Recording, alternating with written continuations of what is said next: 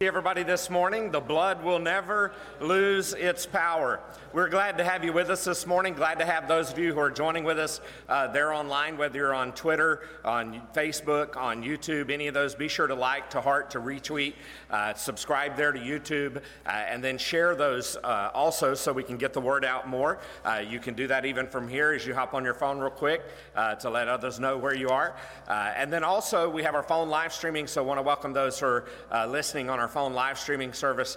If you know of someone who might be interested in that type of service who doesn't do the internet, it's a great resource. Just have them to call the church office. We'll be glad to give them that number once they call in. They just push a button. I think it's 1 or 2, something like, I think it's 1, and then it'll automatically recall them every time that we go live. And so it's a great resource that we have there. Just encourage you to call the church office. We'll be glad to give that number to you. And then also encourage you, if you're there at home, go to our church website at highlandbaptistchurch.com.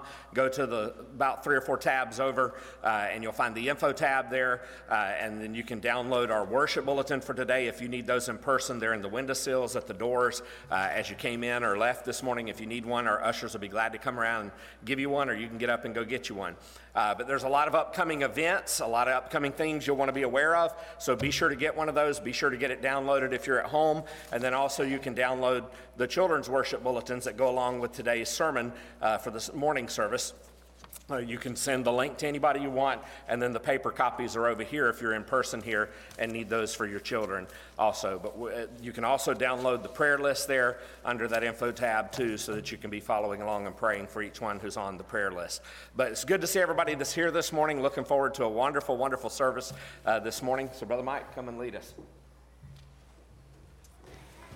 Well, that call to worship just gets your blood moving, doesn't it? That's to get our hearts and our minds ready for what's coming next. So I want to put a plug in for Phil Sunday Sing too, because we're going to be doing that in a couple of weeks. And the instrumental part of that song we just heard, I love it. I love it when they start with just the instrumental and then it goes into the words. But there's a lot of you that God's given talent to do stuff like that. So talk to us and let us know, and come in here and let's have a fun time of worship on Phil Sunday Sing. We have a good time. Take your hymnals and actually stand, if you will, and join the choir and sing 192, Soon and Very Soon. Thank you very much.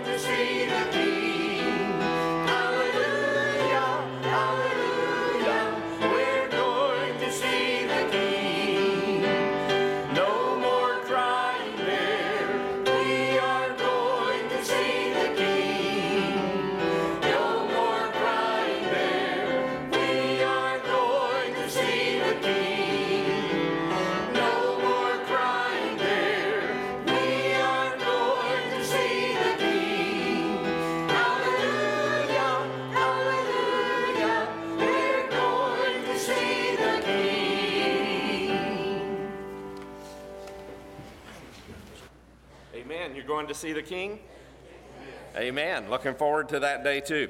Let me just bring your attention to our missionary moment of the week. It's Robert and Danielle Kane.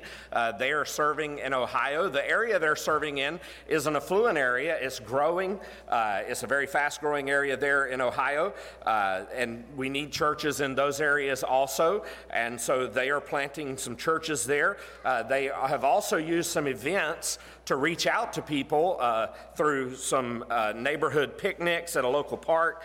They've had free hot dogs, snacks, and drinks, playing yard games, inviting people to come, just beginning to build those relationships with people through that. And because of that, they've been able to lead people to faith in Christ and to baptize them and to set them on the road to discipleship. So we want to uplift Robert and Danielle Kane, who are serving in Ohio, as well as all of our missionaries across North America and around the world. So let's go to the Lord in prayer for our missionaries this morning. Heavenly Father, thank you so much for the many blessings that you have given to us. We thank you just for the opportunity and the privilege we have to come before your throne of grace. We don't deserve it, Lord. We're not worthy of it. We know, God, that it's only by your mercy and your grace that you have made that way for us through the shed blood of Jesus Christ to come and have that direct access to you. And so, Father, we just pray that we would not take that for granted, but that we would, Lord, come before you regularly. Lord, that we would come before you humbly. And Lord, that we would come before you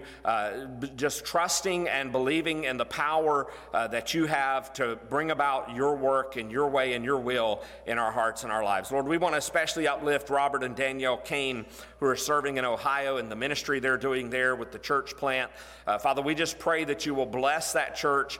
We know they're probably not doing picnics right now in the winter, but Lord, we know there are other opportunities and other events that they are doing. And so, Father, I pray that you would show them some of those things that they can be doing, open opportunities, and pour out the blessings from the windows of heaven upon them to provide the resources as we give every Sunday in our tithes and our offerings. So bless our tithes and our offerings each Sunday as a portion of that goes to support our missionaries on the field. But Lord, we pray for all of our missionaries serving across North America and around the world. Place a hedge of protection about them, have your blessings upon them, and use them, Lord, in your kingdom work in our place. May we continue to pray for them. May we continue to support them through our finances. And we just ask those things in the precious name of Jesus we pray.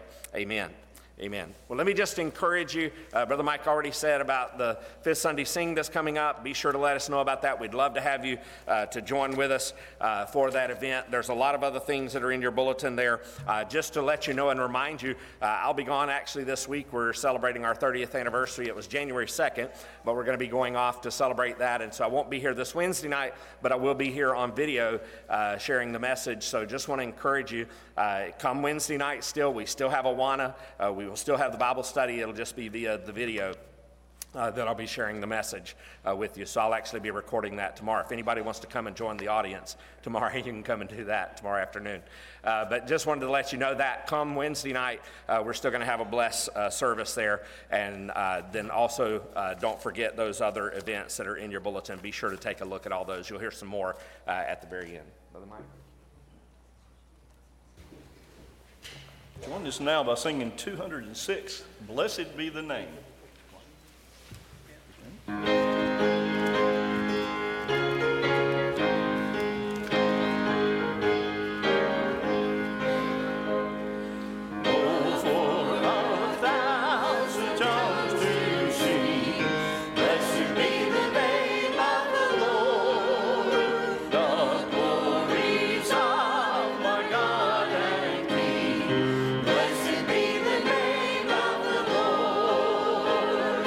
Blessed be the name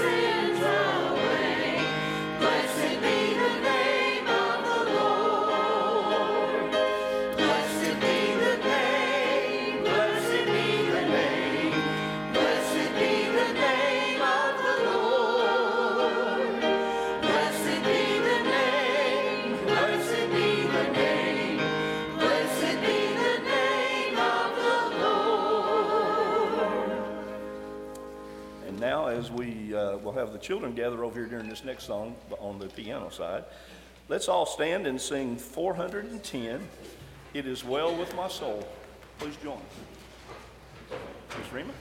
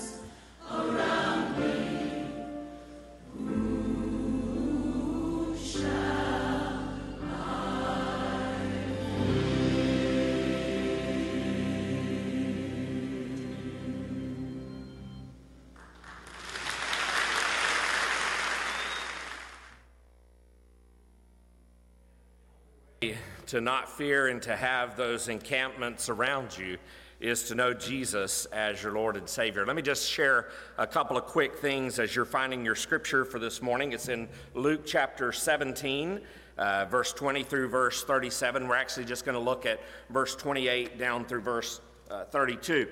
And so let me just encourage you while you're looking there. I failed to mention this when I was mentioning our missionary of the week. You'll notice in your bulletin, right under the missionary of the week, there's a QR code. You can pull your phone out and open your camera up, and it will hold it over that, and it will take you to a website there to give you more information about our missionaries. And so just wanted to make you aware of that also. And then also, because we're not having full regular services Wednesday night, we won't be having choir practice, but we'd encourage you to come and join us the following Wednesday night.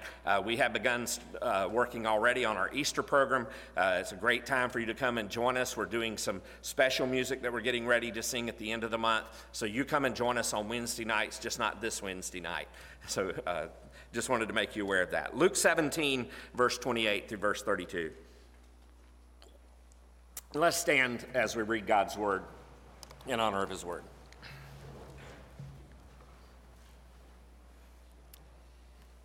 Beginning with verse 28.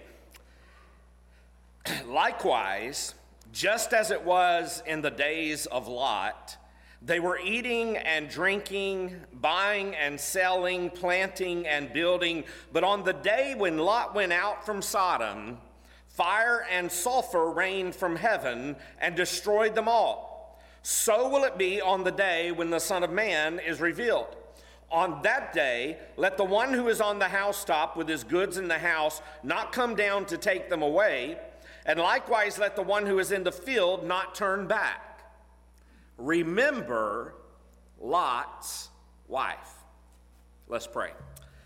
Heavenly Father, as we come to you in prayer this morning, I pray that you will use this passage to stir the hearts of every person who is here, whether they are someone who has never trusted by faith in Jesus, that they would hear the gospel message and come to faith today. Father, if we're here this morning and we've already made sure of our salvation, Father, I pray this message will stir our hearts also, because but by the grace of God, there go we also, just as Lot did in his life. So help us, Lord, to be faithful.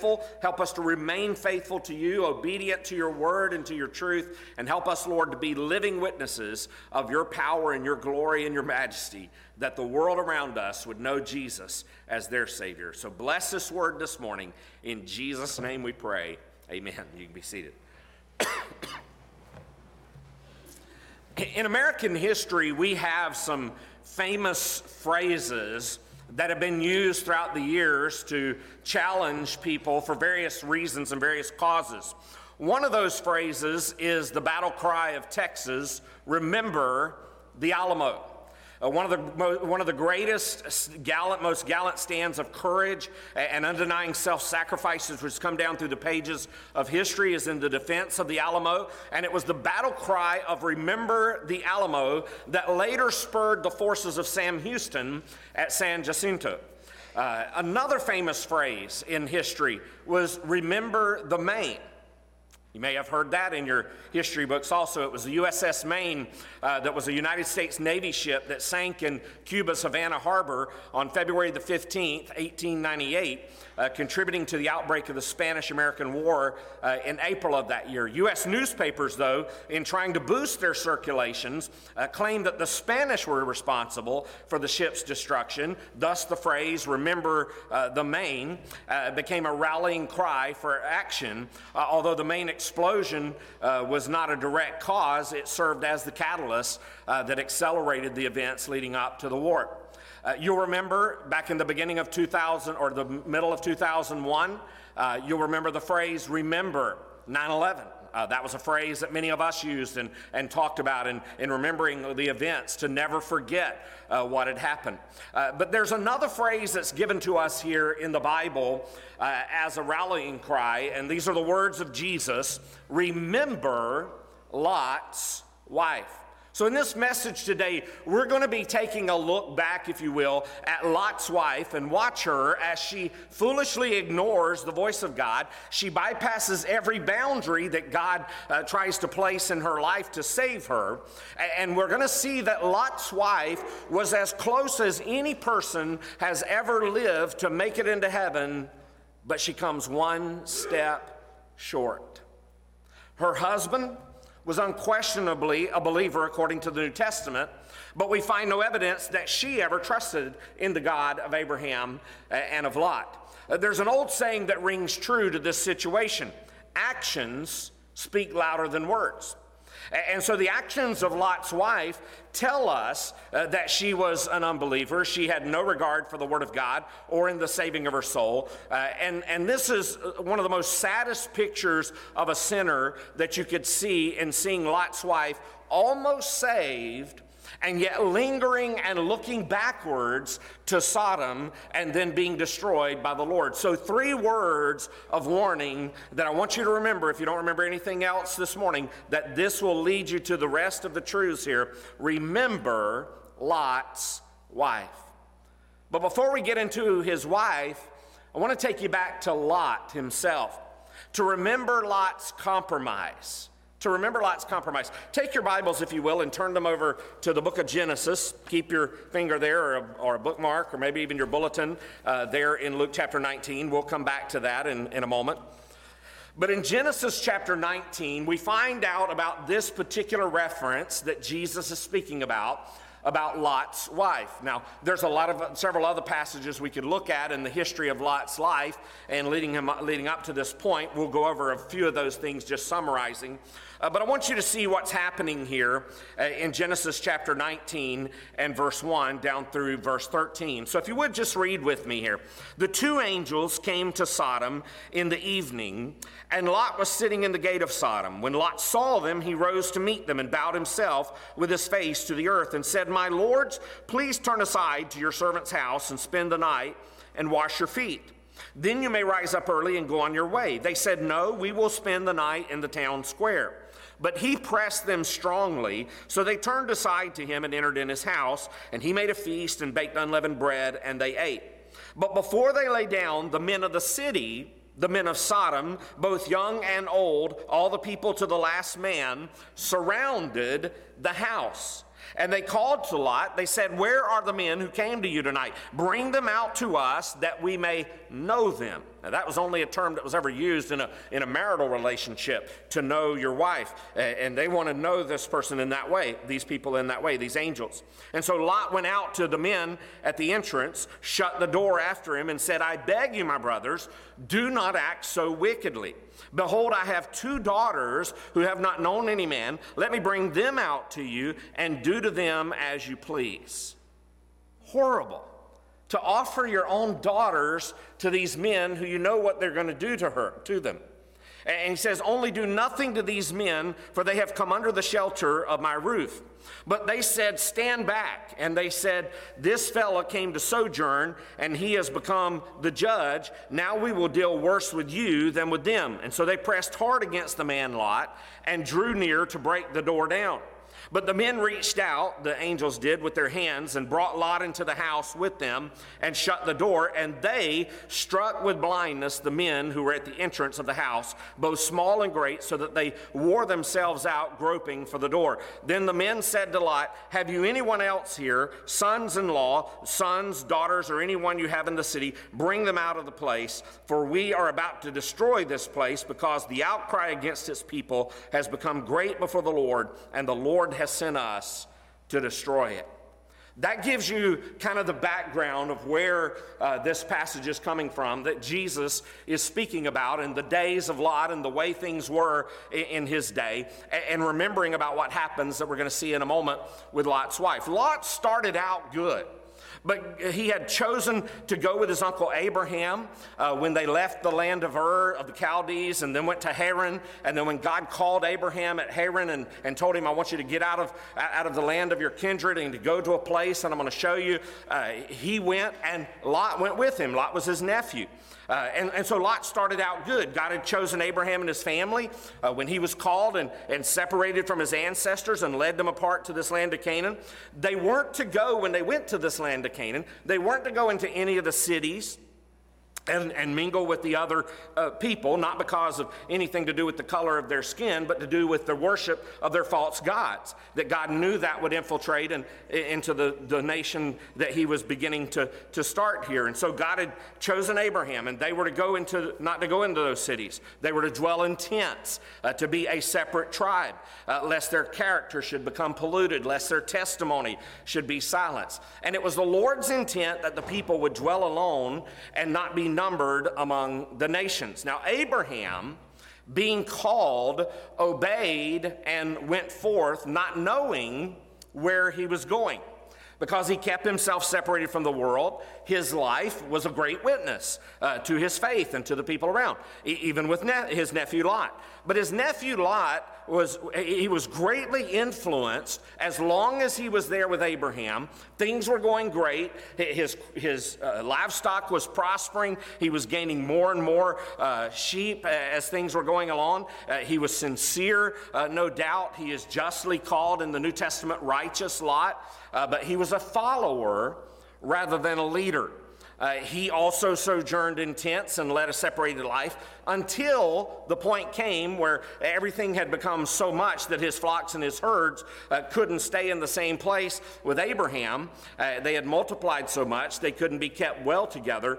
And so Abraham approaches Lot, if you remember the story, and says, Lot, I want you to look out and choose where you go. You'll go there and I'll go somewhere else. Well, instead of Lot just saying, no, I want you to choose. You're the leader. You're the one who I've been following.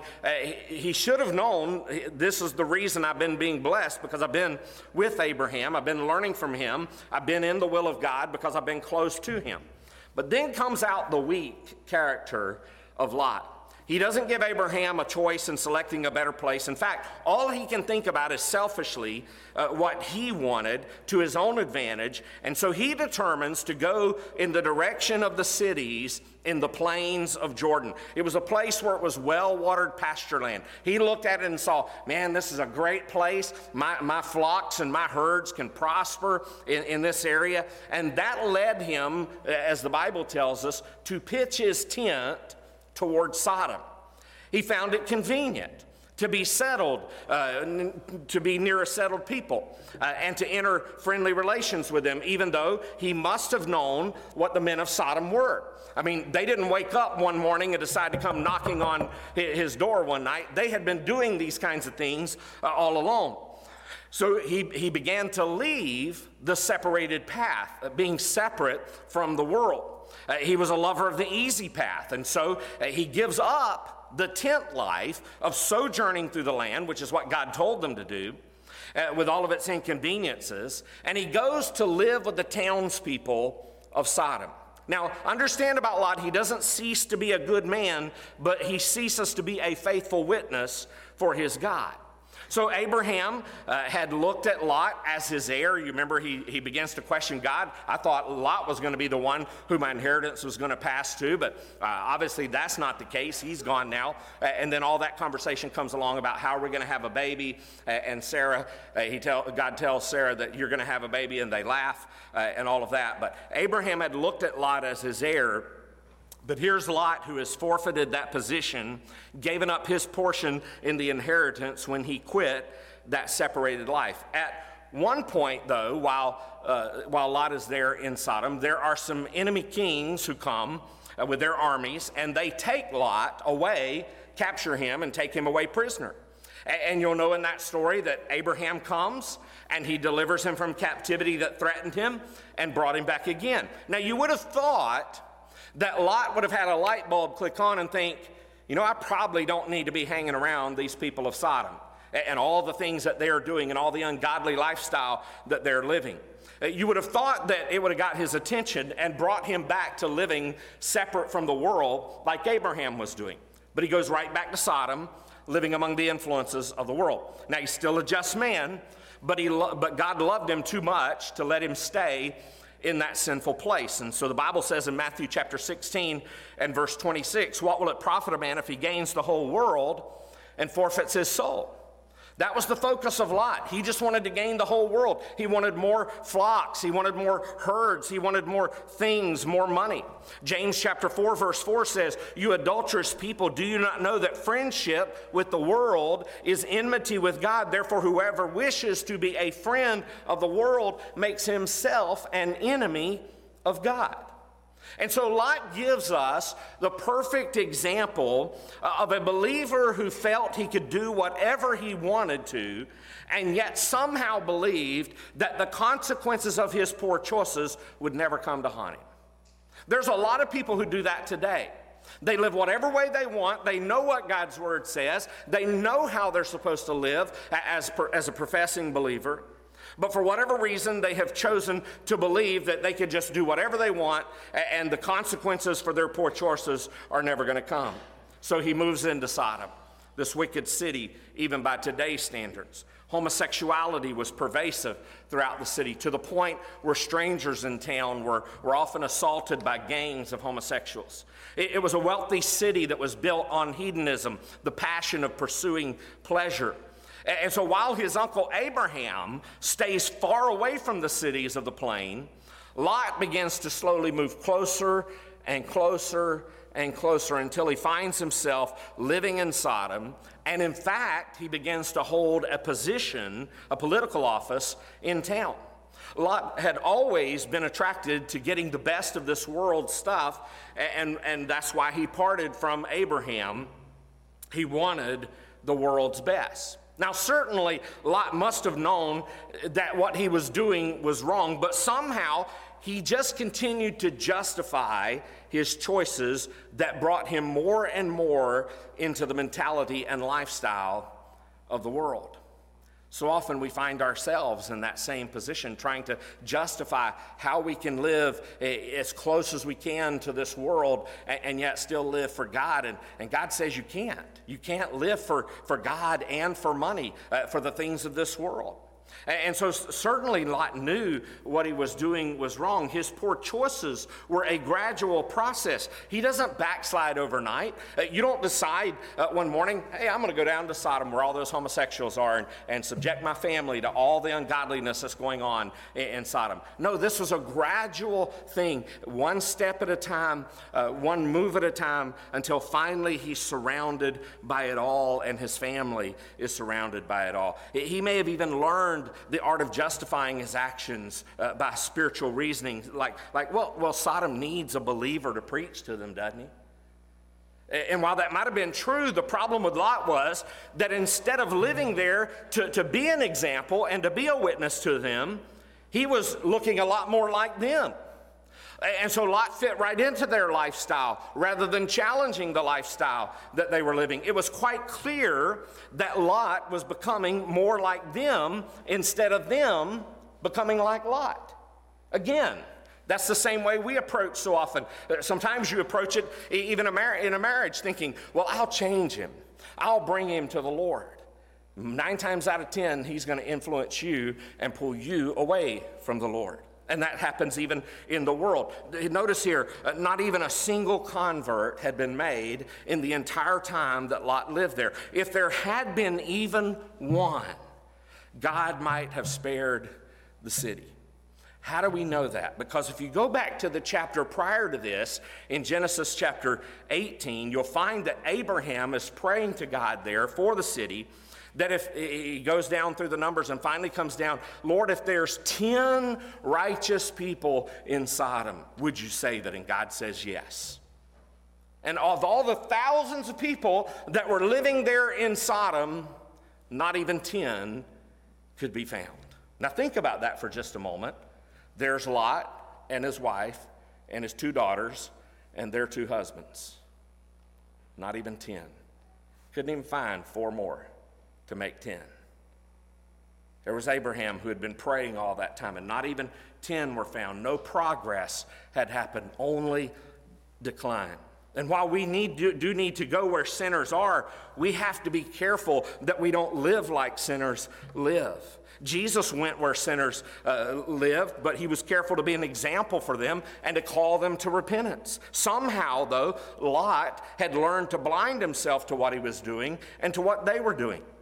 In other words, he was compromising with sin. And compromising with sin will never let you be the winner. You'll always lose. You cannot win if you compromise with the devil. But next, we have the call to remember Lot's wife. In fact, that's what we really want to focus on in this passage, is that word from Jesus. So let's move to his wife. Well, the Bible gives us these 3 words of warning for the last days. In fact, that's the context of what Jesus is giving these words. Remember Lot's wife. It isn't a battle cry for encouragement. It's a stern warning to make us to realize that this life that we are living is coming to an end one of these days. And so the word remember there implies to be mindful of, to call to one's mind or to hold in one's memory. You as a believer here this morning ought to always remember Lot's wife. In the Bible, we have some very familiar verses to us. The shortest verse in the Bible is Jesus wept. Everybody knows that one. Kids in Sunday school know that. If you were ever in Bible drills in the days before and you needed to memorize the scripture, that was the easy one to memorize. Well, this is the second shortest. Remember Lot's wife. So let's take a closer look at this profound phrase and learn some important information from this text. The first thing I want you to see from this particular part of the text is that Lot's wife messed up. She messed up. I want you to see her look and her delay. Let's look back at the story of Lot and his family in Genesis 19 here. Abraham, we said, had just finished pleading with God if he could just find 10 righteous men in Sodom, that God said he would spare the city, but 10 couldn't be found. So God sent his 2 angels. Let's read those verses again, verse 1 to verse 5. The 2 angels came to Sodom in the evening, and Lot was sitting in the gate of Sodom. He was sitting in the gate of Sodom because he was a political officer there. He was a judge. And so when Lot saw them, he rose to meet them and bowed himself with his face to the earth and said, "My lords, turn aside to your servant's house and spend the night and wash your feet. Then you may rise up early and go on your way." They said, "No, we'll spend the night in the town square." But he knew, so this gives us the understanding here, he knew what went on in the town square. He knew what Sodom was like. He knew what the people were like. And he says, no, you don't need to stay in the town square. Bad things happen in the town square. You need to come to my house. And so he pressed them strongly. And so they turned aside to him and entered his house. And he made them a feast and baked unleavened bread, and they ate. But before they lay down, here come those men of the city, and they're pounding at the door. It says even to the people, to the last man, every man in town is standing around outside, surrounding this house. And they called to Lot, "Where are the men who came to you tonight? Bring them out to us that we may know them." But Lot refused, and he told them to take his daughters instead. Just as they were about to break in, the angels pull Lot back, and they strike those men with blindness. And then verse 15 says that after the morning dawned, the angels urged Lot, saying, "Up, take your wife and your 2 daughters who are here, lest you be swept away in the punishment of the city." So in other words, punishment is coming to Sodom. What I want you to do is to get yourself and get your family out of here, or you're going to be incurring this judgment upon you also. But notice verse 16. But he lingered. So the men seized him and his wife and his 2 daughters by the hand, these 2 angel men, and the Lord being merciful to him, and they brought him out and set him outside the city. And as they brought them out and said, one said, "Escape for your life. Do not look back or stop anywhere in the valley. Escape to the hills, lest you be swept away. Lot said to them, Oh no, my lords, behold, your servant has found favor in your sight, and you have shown me great kindness in saving my life. But I cannot escape to the hills, lest the disaster overtake me, and I die. Behold, this city is near enough to flee to, and it is a little one. Let me escape there. Is it not a little one, and my life will be saved? Verse 21. He said to him, Behold, I grant you this favor also, that I will not overthrow the city of which you have spoken. Escape there quickly, for I can do nothing till you arrive there. So get that picture in your head. I can't do anything. I can't bring this judgment on Sodom until you arrive there. Therefore, the name of that city was called Zoar. The sun had risen on the earth when Lot came to Zoar.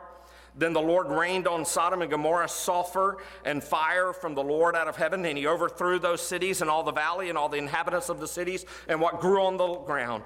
But Lot's wife behind him looked back, and she became a pillar of salt.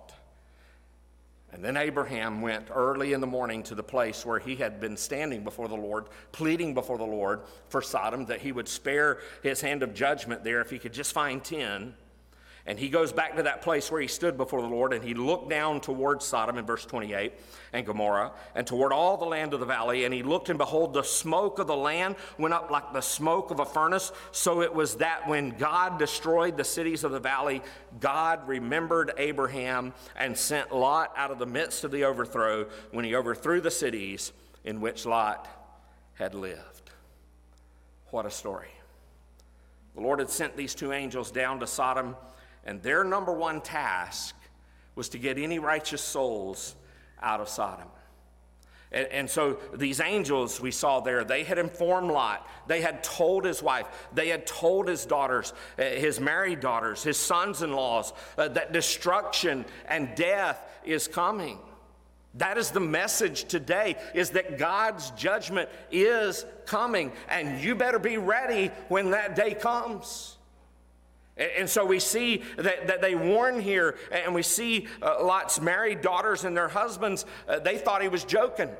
And they weren't going to leave Sodom, so they were going to be left behind. And as the time drew nearer and nearer, what do you see in the passage happening here? You see the angels going to them and taking them by the hand and almost literally dragging them out of the city and taking them outside the city. They take Lot and his wife, his two daughters, by the hand, literally dragging them. Nothing said about the sons-in-laws. The four of them received two distinct warnings. Escape for your life and don't look back. Two simple things that they had to do. Get out of here as fast as you can, escape for your life, and don't look back. This was very simple. And yet, for some reason, Lot's wife didn't think that warning was that big of a deal. Lot's wife messed up as she turned around and she looked back and she saw all that was going on there with God's judgment. And we can assume that she looked back for a very specific reason, which we'll see in the coming verses, but in the end, she tragically messed up.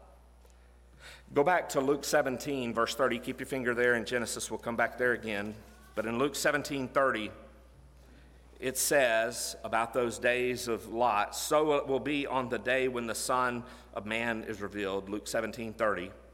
Verse 31 says, On that day, let the one who is on the housetop and with his goods in the house not come down to take them away. And likewise, let the one who is in the field do what? Not turn back. Remember Lot's wife. That's the setting that we're given this phrase, remember Lot's wife. This woman was dragged out of Sodom physically, but not emotionally. This angel had taken her body from Sodom, but her heart was still back there in Sodom. It seems as if Lot's wife delayed leaving Sodom and looked back because she desired something that was still back there in Sodom. I wonder what is it that will keep some of us out of heaven? What is worth a person holding on to that would send you to hell? Remember Lot's wife. She messed up. Not only did she mess up, but we see Lot's wife missed out. We see her loss and her demise. Lot's wife disobeyed the simplicity of the angel's command to leave and to flee. She did that, although not willingly at first.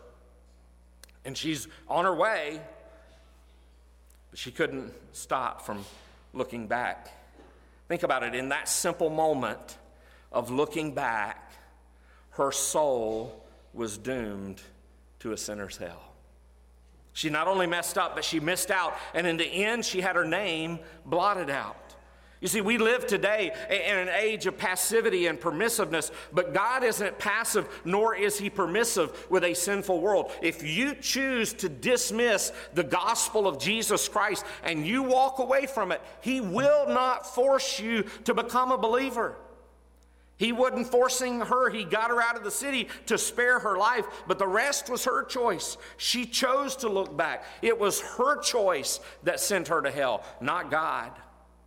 In the end, Lot's wife missed out, and she was turned into this pillar of salt as her husband and her two daughters here ran for their lives. But the text says, remember Lot's wife. Remember that. She was Lot's wife. We don't even know what her given name was. We know Abraham's wife was Sarah. We know Isaac's was Rebekah. We don't know what Lot's wife's name was. She was just Lot's wife. One commentator said this. Let me read what he said. He said, she was the wife of a man who with all his faults was a righteous man. She was united to him in the closest possible bonds, and yet she perished. She had dwelt in tents with holy Abraham and seemed to be a sharer in all the privileges of the separated people, and yet she perished. She was dear to one who had been dear to the father of the faithful, and yet for all that she perished in her sin. This note of warning, this commentator said, we would strike very loudly, for commonplace as the truth is, it needs often to be repeated that ties of blood are no guarantee of grace. You may be the wife, he said, of a saintly man of God, and yet be the daughter of Belial. Or you may be the husband of one of the king's daughters, and yet yourself be a castaway. You may be the child of a prophet, and yet the cursed of a most gracious family, and yet will still be an alien to the commonwealth of Israel. No earthly relationship can possibly help us if we are personally destitute in the spiritual life. He said our first birth doesn't avail us or get us into the kingdom of God. For that which is born of the flesh, as its very best, is flesh, and is prone to sin, and will certainly perish. Understand this, you can enjoy all sorts of Christian privileges and yet be unsaved. You can come to the Lord's house, you can partake of the Lord's Supper, you can yet be unsaved.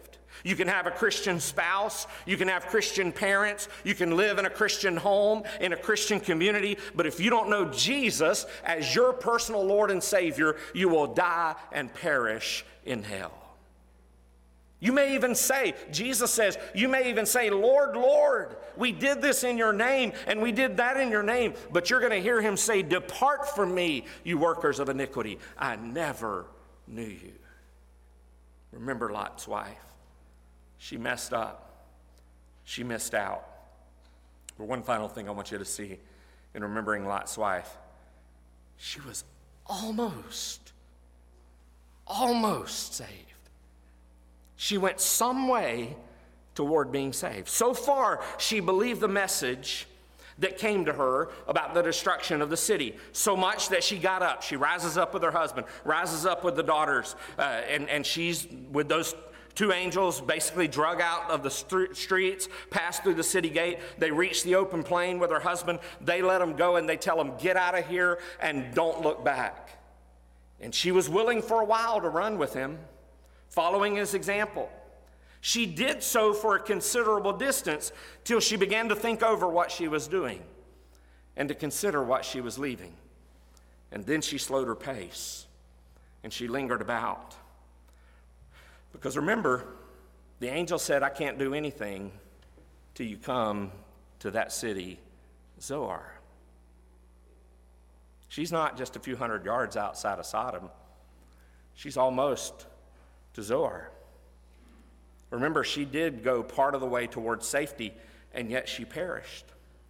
And so many may go part of the way toward Christ, and they go a little way out of the world, but if their hearts still linger with the ungodly, they will still perish. There's one very sober thought, that is that the angel's hand had pressed her wrist. The angels had touched her and touched those daughters and touched Lot. And you see the impact that it has on Lot and on the daughters. They don't look back. They keep on going. She was touched, if you will, by the very hand of God. Verse 16 of Genesis 19 says, but he, even though he was also touched, it says he lingered. So the men seized him, grabbed his wife, grabbed his two daughters by the hand, the Lord being merciful to them, and brought him out and set him outside the city. See, Lot had lingered. The men had laid hold upon his hand, laid hold of his wife. So it specifically says the angel's hand had pressed her wrist. She had gone a little way under the angel's constraint, and yet she perished. The worst part, perhaps, about the perishing of Lot's wife is this, that she perished in the very act of sin. In the instant that she turned her head, she became a pillar of salt. It's a dreadful thing to die in the very act of sin, memorialized forever, looking back. Disobedience to God. We don't know what happened to that pillar of salt. Could have washed down over the years. This woman was actually out of Sodom. She was almost in Zoar, the city of refuge, and yet she perished. Now, how near she was to the city of escape, we don't know specifically, but she was certainly almost there, and yet she perished. Almost saved, but not quite. Let me repeat those words, because they may describe somebody who is here today or someone who is watching online, and they may be the epitaph on your tombstone of your life. Almost saved, but not quite. Jesus uses Lot's wife to remind those in the first century and us of the consequences of poor choices. Jesus says, remember Lot's wife. In other words, don't forget the price of turning back. Don't think that it can't happen to you and that you'll somehow be the exception to God's rule. Lot stayed away from God's presence much too long. And the effects were huge on his family and his fortune. And so Jesus uses this story as a wake-up call to those of the last days, the days of Christ coming again. That's the whole context here of telling us to remember Lot's wife. This means that in the last days of time, the circumstances are going to be similar to the days of Lot. The temptation is going to be strong to live for this world and only light for the Lord. Life is full of choices, and even Christians can make poor choices. And then they too will experience the consequences of those poor choices. Understand this, there is no good way to escape God's judgment except through obeying his word and receiving Jesus as your Savior. Let me ask you this morning, do you hear this wake-up call by Jesus? Are you going your own way while trying to confess being a Christian so that you make it to heaven while your heart is really more committed to this world than to his word? How much are you living for him? How much are you living for you? Do you think you can keep ignoring the things of God and it not have any effect on you? Understand this, you're wrong. Remember Lot's wife. And don't let the epitaph on the tombstone of your life be almost saved, but not quite. Let's pray. Heavenly Father, thank you so much for these three precious but powerful words. Remember Lot's wife. She almost made it. Lord, there are some who are here this morning that they've almost made it. They've been touched by your Spirit. They've heard your word. They maybe have heard the gospel over and over that you loved us and sent your son Jesus to live a perfect sinless life in our place so that he could die on the cross for us, to take the punishment for our sin, and then to be buried in a tomb and arise on the third day to have victory over death, hell, and the grave, and to give us eternal life. And yet there are some who are here this morning, some who are watching online. You've heard it over and over, and you continue to choose to not listen, to reject the word of God. Father, I pray this morning that your Spirit will speak this truth into people's hearts. Lord, that they will see and that they will know that you have made a way for them. And Father, I pray that it would not be able to be said of them, almost saved, but not quite. Lord, I pray they would take that one last step. If she had taken those last steps to the city of Zoar and never looked back, a different story we would be learning about Lot's wife. But because she looked back and disobeyed, her life is immortalized as she was caught in her sin. Lord, one of these days, every one of us are going to draw our last dying breath. And I pray, God, that it's not in the moment of a sin that we're immortalized in what we were doing and turning our backs on you. Father, I pray today that we would get our hearts right with you.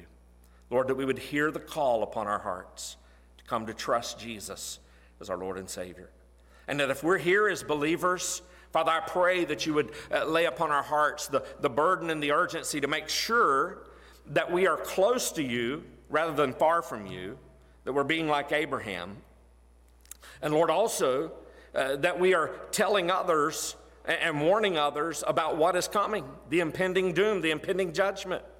That if we continue down this path, it will bring God's judgment. So Lord, I pray this morning that we as believers will be witnesses of God's grace and God's mercy and God's love.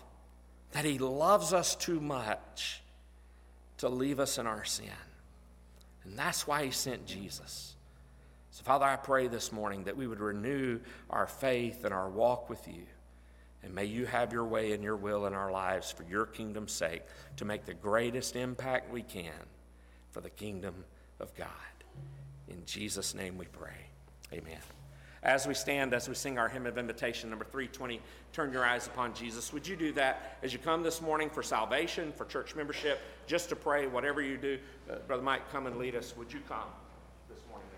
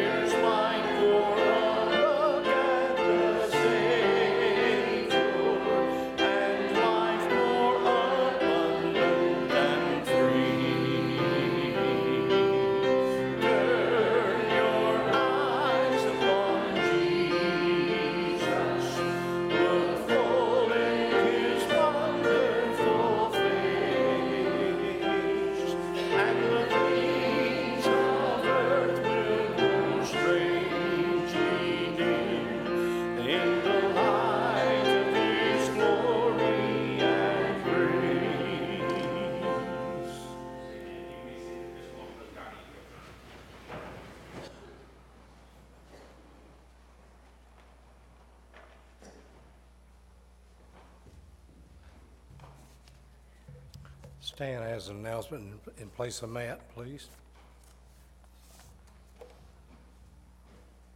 Pastor Matt had to step out. If you have a student going to Center Kid or to the youth church camp, please let the church or Matt know this week so we can get them a reservation, a spot reserved.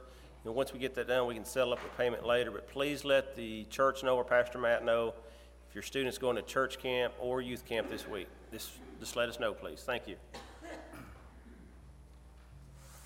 I would encourage each one of you to read the announcements in the bulletin, but one particular one is sort of urgent in that it's Rick Miller has a men's Bible study that's going to start this afternoon at 5 o'clock. So please, if you can, men, show up at 5 o'clock, upstairs, room 201. And I would encourage each one of us to get a prayer concern there on the table across from the pastor's office there. And these are put out each week or updated each week. Two that are not on there that I was asked to bring to your attention are simply Tony Rogers and Regina's son, Justin Rogers, is in the hospital, and they're out there with him waiting for their test, so we need to be in prayer for Justin Rogers. And also Matthew Ratcliffe, which is one of Ella's friends. We've asked to pray for him. Those are two that are not on the prayer list. And also we need to be in prayer, particularly for Samantha's sister, whose husband has had a stroke in Mississippi, and her sister certainly needs prayer as she's attending to him. So those are the three that I wanted to bring to your attention. Are there any others, announcements that anyone has? If not, let's go to the Lord in prayer, please. Our most gracious and heavenly Father, as we humbly come to you in prayer at the close of this service, we just thank you once again for this Lord's Day and for all our many, many blessings. We thank you for each person here, and we thank you for this special time that we can come together as brothers and sisters in Christ to worship you. May we lift all our prayer concerns that we know about up to you, Heavenly Father, and that we know that you will hear each one of our prayer concerns. May we, Heavenly Father, just once again thank you for all our many, many blessings, and as we leave your home or our house this morning, may we continue to pray each day for our nation, for our church, and for each other. And as always, we just thank you for the privilege of prayer and the power of prayer, and for you hearing our prayers. In Christ's holy name we do pray. Amen.